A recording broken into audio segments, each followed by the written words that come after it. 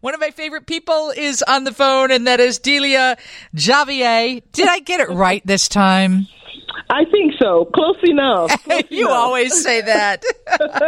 She's so lovely. She is with the Alzheimer's Association. And Dr. Eileen Marty, she's a doctor that Bob Surratt talks to every Wednesday. And she was on today, and they were talking about the new Alzheimer's drug. And she pointed out that it is not going to be beneficial for people who have progressed in the disease, but it might be good in the early stages. What do you know about it so far? Absolutely. The new drugs, there are three of them actually in the what we call MAB class. And those drugs are addressing the underlying biology of the disease, but effective in mild cognitive impairment in early stage patients. Now, what that does is that provides hope to families and patients who are dealing with this disease.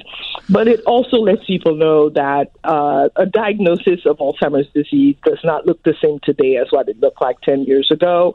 Whereas 10 years ago, there was essentially no hope. Now there is hope. And we are accelerating our efforts in getting folks to learn more about this early stages, the early symptoms, and to get diagnosed. Because the sooner you get diagnosed, the sooner you can take advantage of those drugs. And the reason we've moved forward is because of the work of people like you and everybody else with the Alzheimer's Association. Delia is with the Alzheimer's Association of Illinois, the Illinois chapter, and you've got some interesting research about where your disease, you don't have it, but where Alzheimer's might be prevalent, which people have always asked about, because of course you always want to know, is it environmental? Is it where I live? Is it lack of health care? What is it? So let's talk about this new prevalence estimate research project. Yeah, so actually this week we have convened in Amsterdam, AAIC, which is the largest conference that brings the most renowned researchers in the field of Alzheimer's for a week to talk about the latest and greatest research that's going on. And this year, for the very first time, they talked about the release of the first ever county level estimate. And we found out that there are some counties here in Illinois that are actually in the top 20, one of them being Cook County, is in the top 20 out of 3,142 counties across the country. Oh. Delia, that's terrible. I mean, how many counties across the country?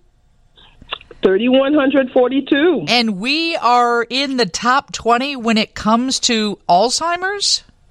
When it comes to the prevalence of Alzheimer's in populations that are 65 years of age or older, Cook County is in the top 20. And so, that can be explained by the fact that those counties, like Cook County, have a higher percentage of older people in Black and Hispanic residents. And we know that people that are in the Black community are twice more likely to develop Alzheimer's, and in the Hispanic community, 1.5 times more likely to develop Alzheimer's. And so if your county has a high percentage of those individuals, including older people, then the likelihood of it being pretty high in the prevalence of Alzheimer's is very significant. And have they figured out why the numbers are larger in the Black community or the Hispanic community? Studies show that it's probably tied to certainly lifestyle and diet, because the high incidence of probably chronic diseases that they have, such as diabetes and heart disease, are probably what's ultimately leading to a Alzheimer's diagnosis. And we know that those chronic diseases are very high in those populations. Oh, my gosh. So this is the first time they've ever taken it down to the county level and looked at all the counties in the U.S. and said, hey, this is where we see the numbers are higher than where they should be. Are there other counties in Illinois that, made the top 20, top 50, top 100? Probably, I would say more top 100, but Cook County, just to give you an example of perspective, the top 10, the lowest in the top 10 is at 15%, and Cook County is at 14%. And so it is at 16%, I'm sorry. And so that's kind of the range that we're in. Let me correct that. That's so okay. I'm looking at it because I'm seeing El Paso County, Texas is at 15%. Cook County is at 13.1 to 14%. Somewhere approximately in there. And I'm looking, Miami-Dade County is at 16.6%. Number one's at 16.6%, absolutely. And I'm assuming because those counties in Texas and Florida, probably the prevalence of Hispanic is probably what's driving that there. Do you think if people in the Black community and the Hispanic community were more aware that you could see those numbers drop? Absolutely. I mean, well, there certainly are going to be opportunities for more resources, hopefully, to be dedicated to public health in those public health departments in those counties to start to build a plan and work in conjunction with the Alzheimer's Association and our resources to dedicate more time and more effort to raising awareness about the symptoms of the disease in those counties and in those communities. I mean, it's something that we're already doing, but certainly this report shows the need for us to do more of that. Delia Javier is the executive director of Alzheimer's Association Illinois chapter. We started out the conversation by talking about the new hope that is on the horizon with a drug that is showing promise. And somebody said, do you know what the cost would be, and will insurance or Medicare ever cover a drug like this? So we know that now that the drug is estimated to be approximately $26,000 a year.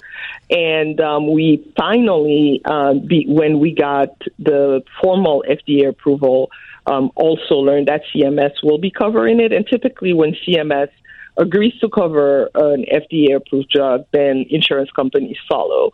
So that's why we fought so hard to get CMS to finally agree to cover the costs, and we think that the insurance companies will follow suit very soon as well. That's good, because $26,000 a year is out of the reach for many people. Most people, Yes, absolutely.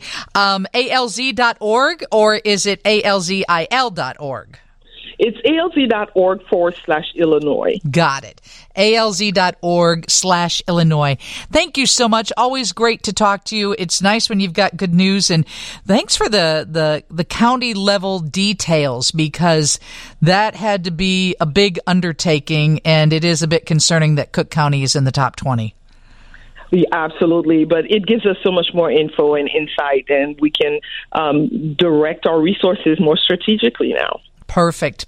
That's what needs to be done. We'll help you spread the word. Steve has your news next on 720 WGN. Lisa